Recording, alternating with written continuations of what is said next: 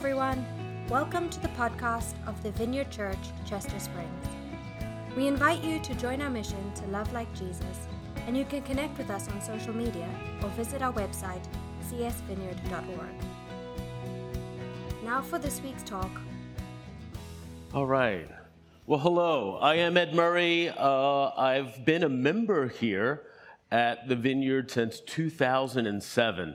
And I really think that my family and I moved to Chester Springs to join this church and to be with you guys. So it's a pleasure to speak today. Do you know the tale of James Jones? No. Well, Jimmy was a great golfer.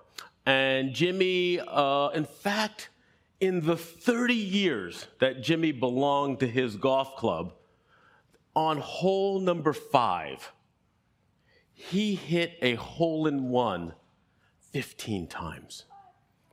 Amazing. Almost one every other year. And this was something that became to define old Jimmy. He would sit in the clubhouse and he would regale the members of the stories of him hitting that 8-iron just enough to drop into the hole. And, Jimmy worshiped that hole, right? When he was at other clubs, he told people about hole number 5. And, as the club folks moved they moved the pin around the green, he would study it, and he would study the undulations of the green to make sure he could do it. The tee box, one time they dropped the tee box about 6 inches, and he realized it, and he had to go up a club to make sure that he was still doing what he should be doing on this hole. And hole number 5 was his identity.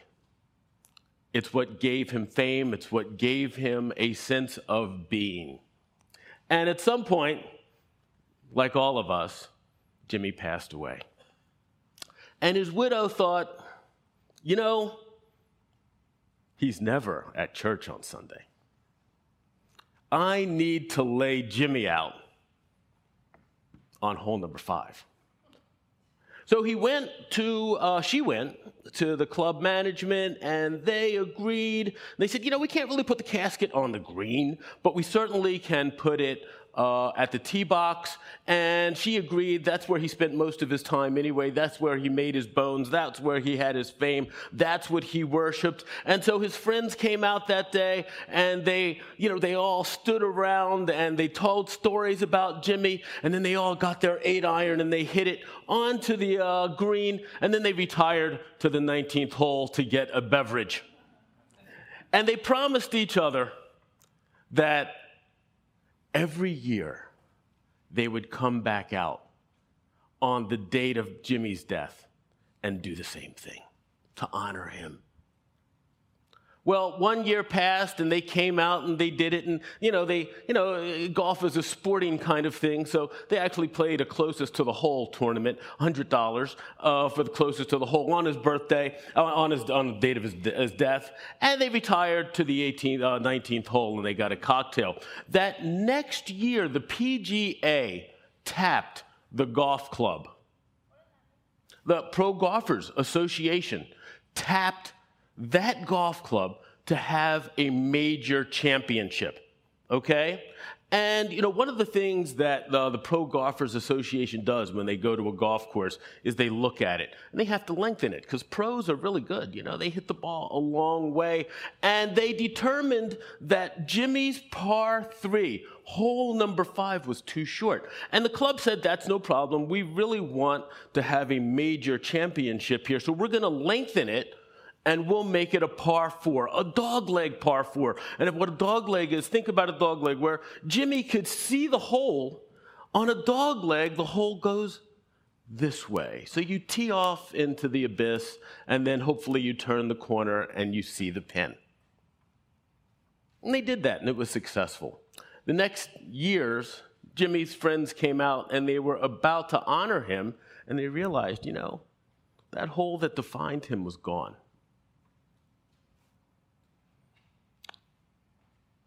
Perplexed, they went back into the clubhouse and had some beverage alcohol. You know, they looked at all of the plaques on the wall, because when you're at a club and you belong to a club and you get a hole-in-one, you get a plaque on the wall. You know, they celebrate you. My father-in-law's got 2 of them in his golf course in Florida. And, you know, the club manager looked at that plaque, and the plaque was kind of a pain now to the club manager, because new people would say, how did this guy get, 15 hole-in-ones on a par 4? And he would have to explain to them, well, it wasn't a par 4, it was really a par 3. But, the PGA came, we changed the hole. And so he took the plaque down, and he took it over to to Jimmy's widow and said, hey, we've changed the hole, but we thought you would want this in honor of Jimmy. And, the widow looked at the plaque, and she shook her head and bowed it. And, the club manager said, yeah, ma'am, I know, we all miss Jimmy. And she said, no. You see, that hole was an idol. And this plaque is the last vestige of it. Take this thing and throw it out.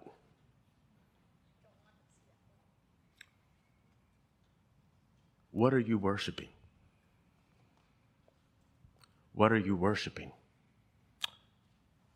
So we're on the 3rd message of a series focusing on Vineyard Distinctives today, and we're going to discuss experiential worship. Experiential worship is the reality of being in the presence of the living God during corporate worship. You see, this is the way it was supposed to be.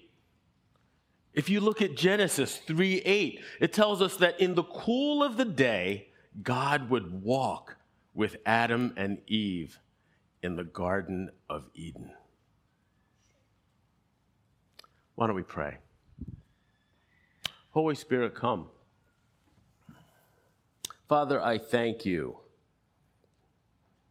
for today. I thank you that we can gather together in spirit and in truth and worship you, Father. And I thank you that you have made us people to worship, and you have revealed yourself through your Son, Jesus Christ. And today, Father, we ask that heaven and earth meet as we worship you. In Jesus' name, amen. These distinctives that we've been discussing, especially experiential worship, are what my family finds so attractive about our expression of following Jesus. Now, a few words about these distinctives. They don't, our distinctives, our vineyard distinctives, don't make us better than other expressions of following Jesus. They're just how we do it. Okay, they are rooted in biblical truths and historic Orthodox Christian beliefs. And they help an imperfect human being like me stay focused on God, Jesus, and the Holy Spirit as we seek the kingdom. Paraphrasing Richard Foster in his book, Celebration of Discipline. I brought this book up here because I really recommend you check it out. The form of worship is important because we need a theology for worship, because that's how human beings are.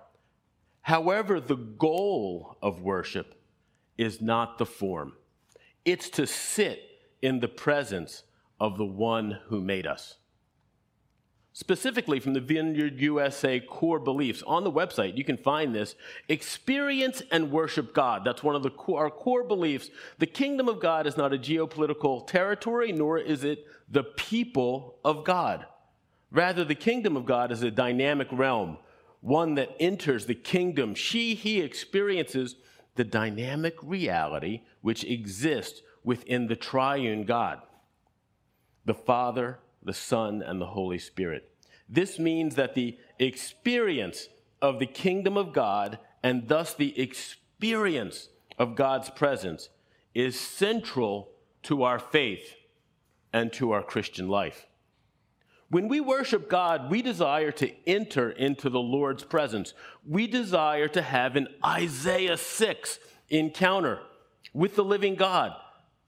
Listen to how Isaiah describes his encounter, and it's recorded in Isaiah 6, 1 through 4. I think it's going to be up on the screen behind me. Isaiah writes, "It was in the year King Uzziah died that I saw the Lord. He was sitting on a lofty throne, and the train of his robe filled the temple. Attending him were mighty seraphim, each having 6 wings. With 2 wings they covered their faces, with 2 they covered their feet, and with the other 2 they flew. And they were calling out to each other, 'Holy, holy, holy is the Lord of heaven's armies. The whole earth is filled with his glory.' And their voices shook the temple to its foundations, and the entire building was filled with smoke." Wouldn't it be wonderful if that happened in our worship today? You know, as we move through this series, perhaps the question you have, are these distinctives relevant today? I mean, after all, they were laid down 50 years ago, okay? I was 8 years old. Some of you weren't born, okay? To that question, I offer 2 responses. The first one is last week, Bob discussed the distinctive of everyone gets to play. And there was this outpouring of response to pray for each other. And as we ministered to each other, healing words of knowledge comforted people's spirits. It was a wonderful time of prayer and seeking the Lord's guidance for people. Secondly, regarding worship specifically, like old Jimmy, you and I are built for worship. If we're not worshiping the living God, we will worship something. You remember Jimmy the golfer, right? What are you worshiping? What do you adore? You know, not all worship, not all things we worship are bad, right? I mean, we think, sex, gambling, these things, right? But I can worship my family. In fact, yesterday was, the second, let me get it right, she's watching. The second was our 22nd anniversary. And we met in D.C. Our daughter is going to George Washington University, and we're out on the wharf having some fun, taking some selfies, taking some pictures. But you know what? If I begin to worship my family, and let me tell you, I got a Proverbs 31 woman, all right? This woman does well by me. She causes me no shame, all right? But if I begin to worship her instead of worshiping God who blessed me with her, I'm going to have a problem. Okay? If I've got a great job that provides for my family and allows me to do things, but I don't realize that job came from God, then I'm going to have a problem. Some of you have seen it. Maria has, not only she's a Proverbs 31 woman, she's a doctor, so she likes to have a nice car. So she's got an orange Tesla. It's out there in the driveway. You'll see it out in the park. And we were in Pottstown the other day, and we pulled up to a stoplight, and a family in an SUV pulled up next to us. They rolled down their windows. They're smiling, because the Tesla was looking good, and it's got that wrap, and it's orange. And they said to Maria, "You're living your best life." And I was like, wow, all it took was an orange Tesla? Man, I should have known this years ago, right? No. We're living our best life because we are attempting to follow Jesus into his kingdom mission for our lives. That is the only way we can lead our best life. So what does experiential worship look like? I asked Camille, could I tell this story? We were at a regional conference. It was over the summer, and a number of you came. It was a wonderful time, and the worship was especially powerful. And the last night, because this was Camille's last conference where she would hang out with the teens, and the last night she came into the big worship, and I'm worshiping, and my wife nudges me, and I look over, and Camille's weeping. She's weeping during worship. And, there's some really faithful women who gathered around her and started to pray because they realized the Spirit was doing something, okay? And so I'm really happy. I'm really happy that the Lord is doing something with Camille. And so we get in the car, we drive back to the hotel, and if you're a dad, you don't want to hit those things too hard with a teenager, right? You want to lay back a little bit. You got to give it some space. And so I said, hey, we got back to the Airbnb. I said, hey, did I see you kind of like you were a little emotional there? I saw some people come up and pray for you. And she said, yeah. I said, so what happened? And she said, God told me to not just go to Sunday service when I go to GW, but to also join the Christian group that meets during the week. And I said to her, but yeah, we talked about that. You said you were going to. And she was like, yeah, I said that. But you know what? God told her. And fortunately enough for her, she was obedient, and this Wednesday she went, and I asked her how it was, and she was like, oh, it was great, pizza. I won't get into the whole thing, but it's a really cool group. We went to their service the past Sunday we were there, and I was like, wow, isn't that wonderful? That's what it can look like. But what else are some of the things that experiential worship looks like? Well, and where'd I go? Collective experiential worship gathers people in unity. It transcends our human individualism. It nourishes our soul. It has one leader, Jesus Christ. And there is a freedom to be who you authentically are with the one who created you. You can bring all of your insecurities, all of your fears into worship because God created you. He knows you. Sometimes there's weeping, there's shaking, and other times Jesus gives us words of knowledge or speaks to us directly. In fact, the more one worships, the better one becomes at hearing God's voice. But worshiping is better than talking about worship, and we're going to have a chance at the end to really do this. So let's look at 3 stories about worship, and the first one, we find in Exodus.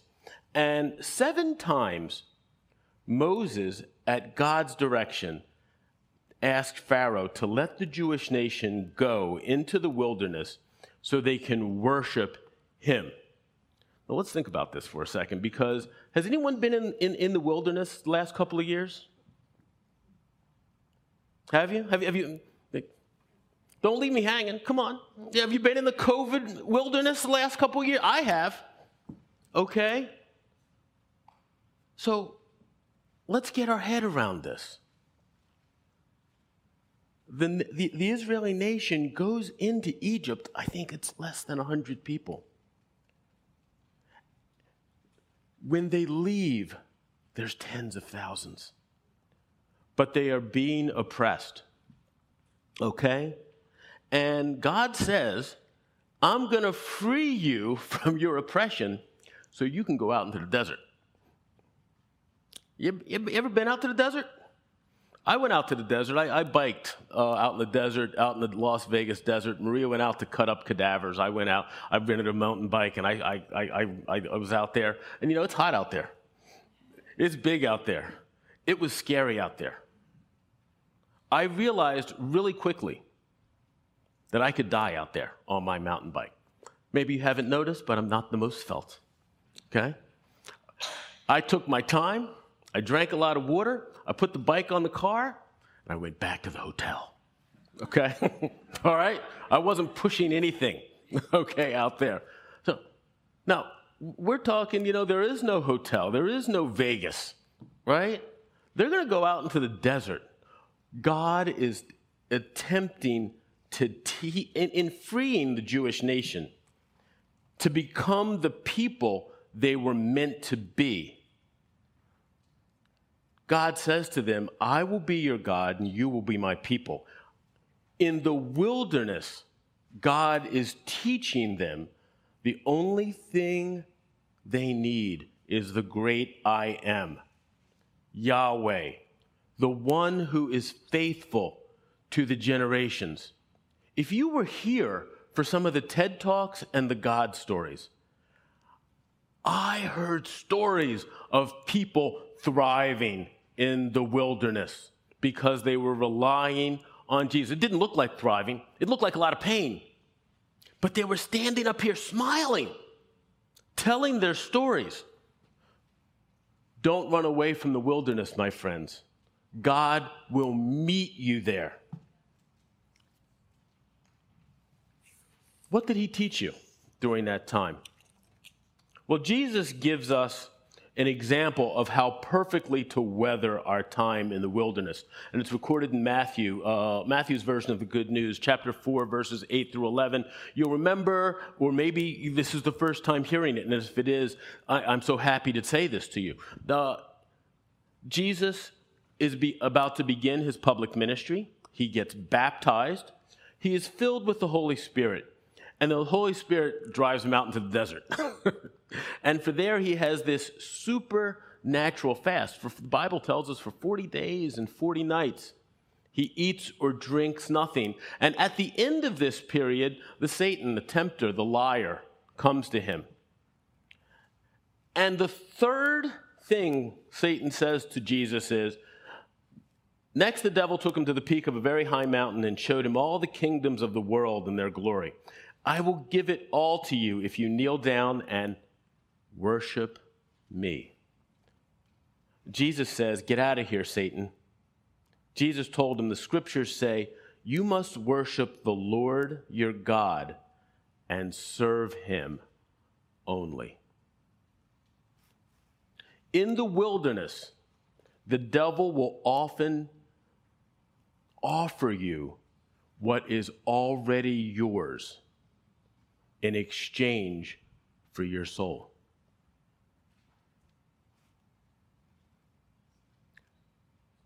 All the kingdoms of the world and all their glory always was Jesus's. It was always Jesus's.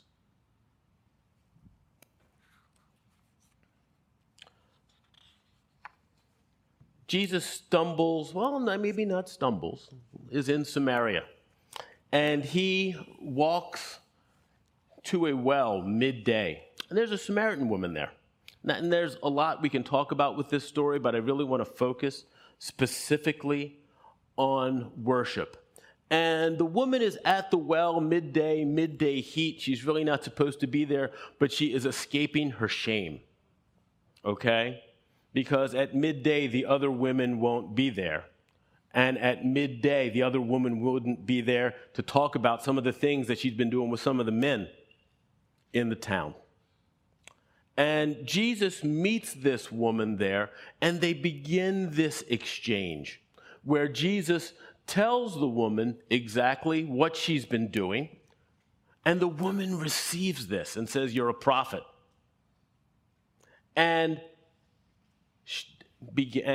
Jesus offers her living water. But the key to this exchange is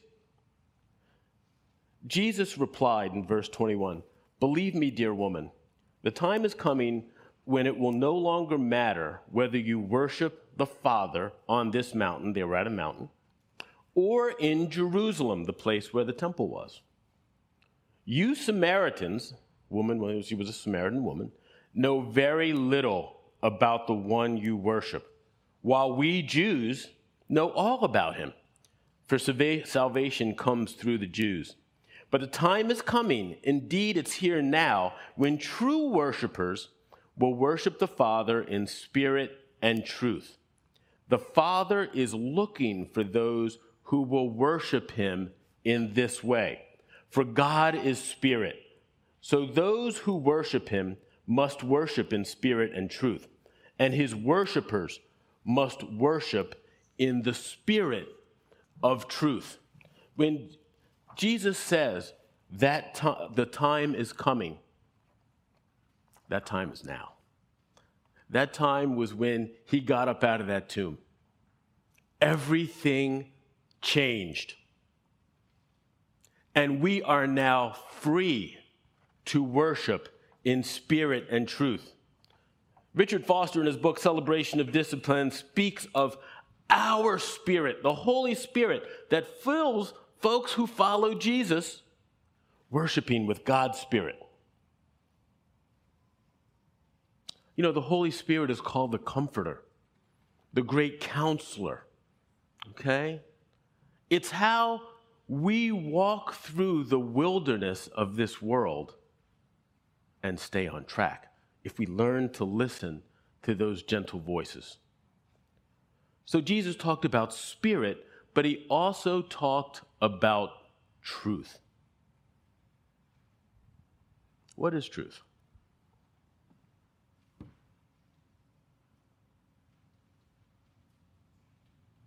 There's some young folks here. And at no other time in the history of this planet have there been such a time to ask that question. What is the truth? Because we're living in a time where people will tell you, I can find my truth. If I look deep into my heart, you don't want to look there. I can find my truth, and I can define me. It might be old, might be simple, but it's what has me up here today.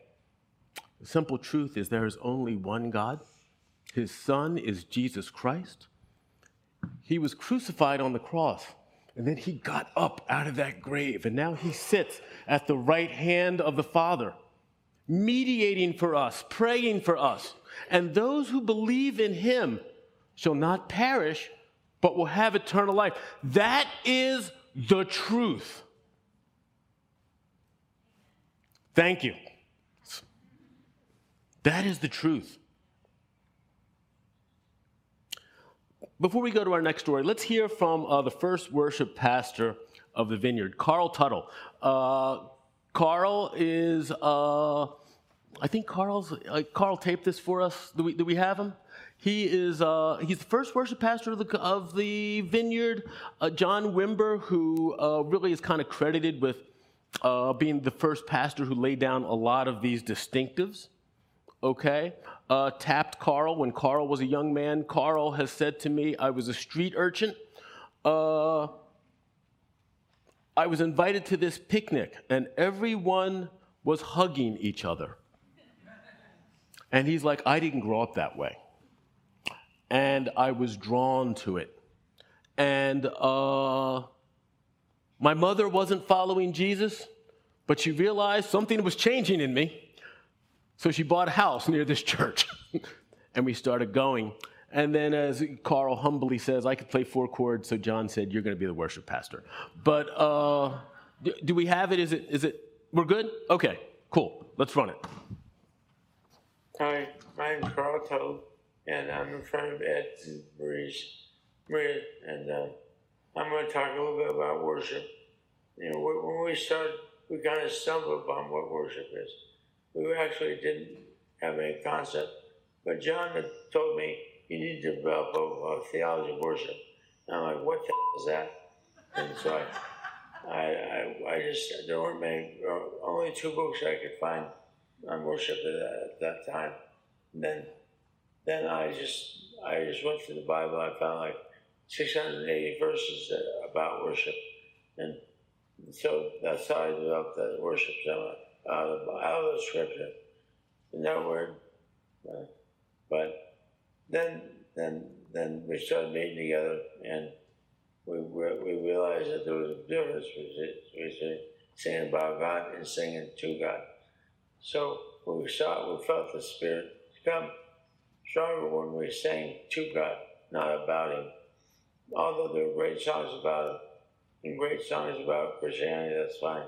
But we found a really intimate spot where we were connected with God from really Psalm 42, 1 and 2. You know, when will I meet with God? So there was kind of a holy desperation in the room. It was a room of 1,500 square foot out with 1,000 people in the living room. And it was amazing.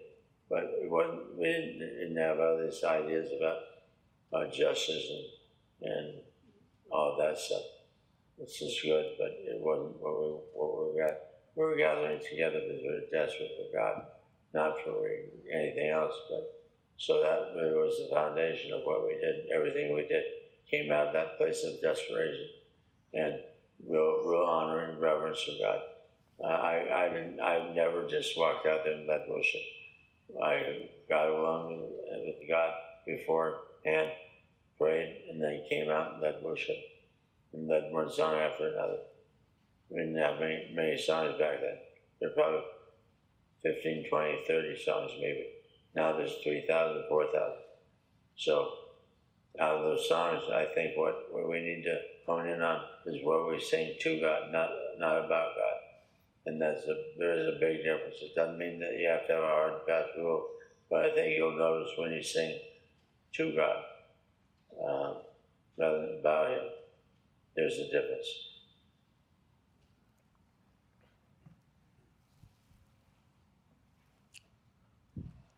Carl's a little hard to hear, but he talked about a desperation for God. Now, these guys are living out in Anaheim Hills. You been out there? In 1 hour, you can be in the hills, and the next hour, you're at the sea. You're at places like Huntington Beach. It's absolutely gorgeous. There's oranges growing. You can pick them off the tree. This is the 70s in California, and they realized that though they had all this physical beauty, though they had this incredible weather, though they could, live a good life, something was missing. And so they were desperate for God. And in singing to God, the Holy Spirit started to really move among them and fill their worship and minister to them. We're going to get to do that in a few minutes. But I have one more story. And we catch up in the Bible to the resurrection. So this is Easter. Jesus has been crucified on Good Friday. He's been put in the tomb. And because of the Jewish law, the women who wanted to attend to his body, the women who, by the law, needed to do some things to anoint his body with spices and herbs and with oil, could not get there until Easter, And so they have been, I can only imagine what they were thinking. 2 weeks beforehand, Jesus had raised Lazarus from the grave. Earlier that week, as Jesus rode in on a donkey, people are screaming, "Hosanna in the highest." And Jesus says, hey, if they don't scream, the rocks are going to scream, because this is a holy moment. But now, Jesus' body is in the tomb. And that's where we catch up with the story. But very early on Sunday morning, the women went to the tomb, taking the spices they had prepared. They found the stone had been rolled away from the entrance, so they went in, but they didn't find the body of the Lord Jesus. As they stood there puzzled, two men suddenly appeared to them, clothed in dazzling robes. The women were terrified and bowed their faces to the ground. Then the man asked, "Why are you looking among the dead for someone who is alive? He isn't here. He has risen from the dead. Remember what he told you back in Galilee? That the Son of Man must be betrayed into the hands of sinful men, crucified, and that he would rise again on the third day?" Then they remembered that he had said this. So they rushed back from the tomb to tell his 11 disciples and everyone else what had happened. It was Mary Magdalene, Joanna, Mary the mother of James, and several other women who told the apostles what had happened. I got to take a sidebar here. Why are the guys called apostles and the women aren't? Okay? But the story sounded like nonsense to the men, so they didn't believe. However, Peter jumped up and ran to the tomb to look. Stooping, peering in, and saw the empty linen wrappings. Then he went home again, wondering what had happened. So as we enter into this time of first communion and then worship, I have a question for you.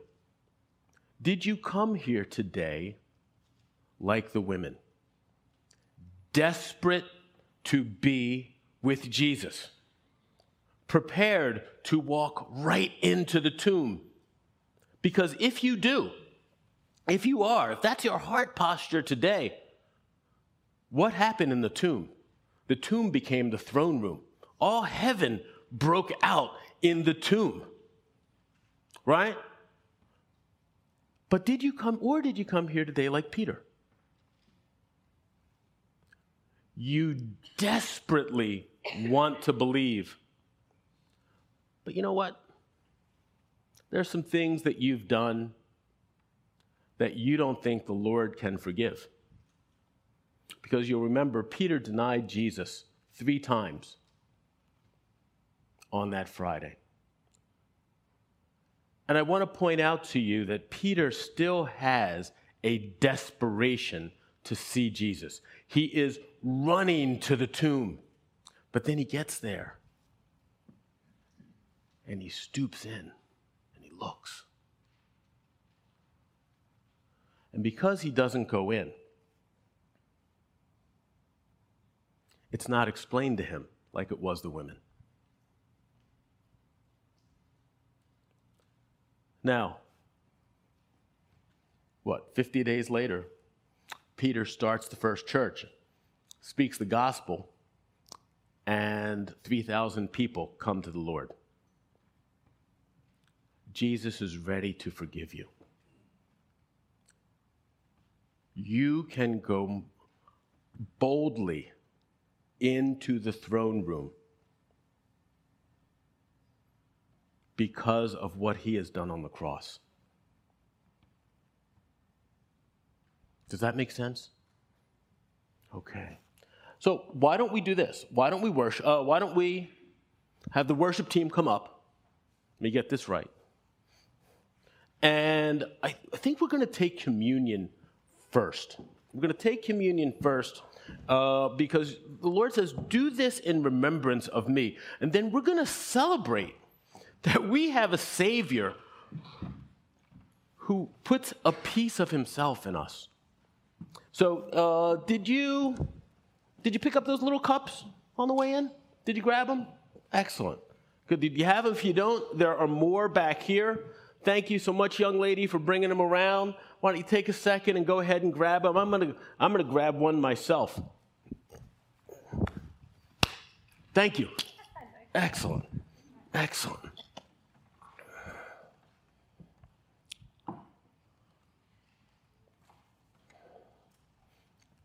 So, I talked about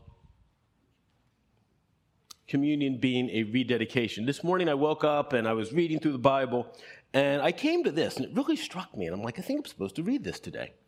And this is when Solomon, King Solomon, dedicates the temple where the Lord's holy presence is going to reside. And so when Solomon finished praying, fire flashed down from heaven and burned up the burnt offerings and sacrifices, and the glorious presence of the Lord filled the temple. The priest could not enter the temple of the Lord because the glorious presence of the Lord had filled it. When all the people of Israel saw the fire coming down and the glorious presence of the Lord filling the temple, they fell down on the ground and worshiped and praised the Lord, saying, "He is good, his faithful love endures forever." Because of Jesus Christ, we can enter the tomb. In fact, your bodies have become the sacrifice with which Jesus embeds himself because of your belief in him.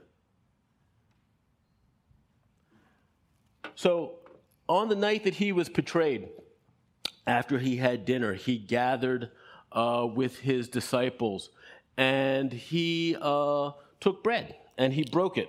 So why don't we go ahead and open that? And he said, "This is my body which has been broken for me.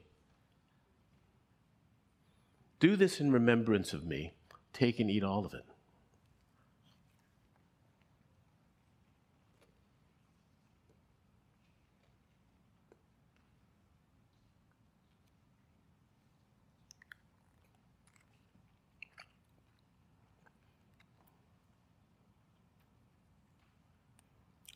Likewise, he took the cup,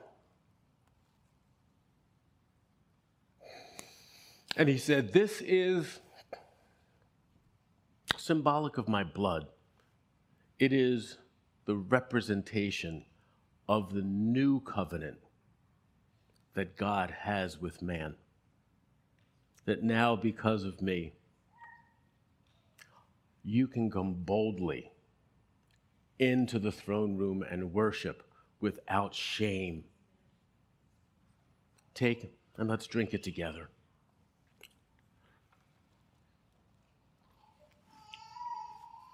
Let's worship. Thanks again for listening to the podcast of the Vineyard Church, Chester Springs. We hope you share this with your friends and family and subscribe on iTunes or wherever you get your podcasts. See you next time.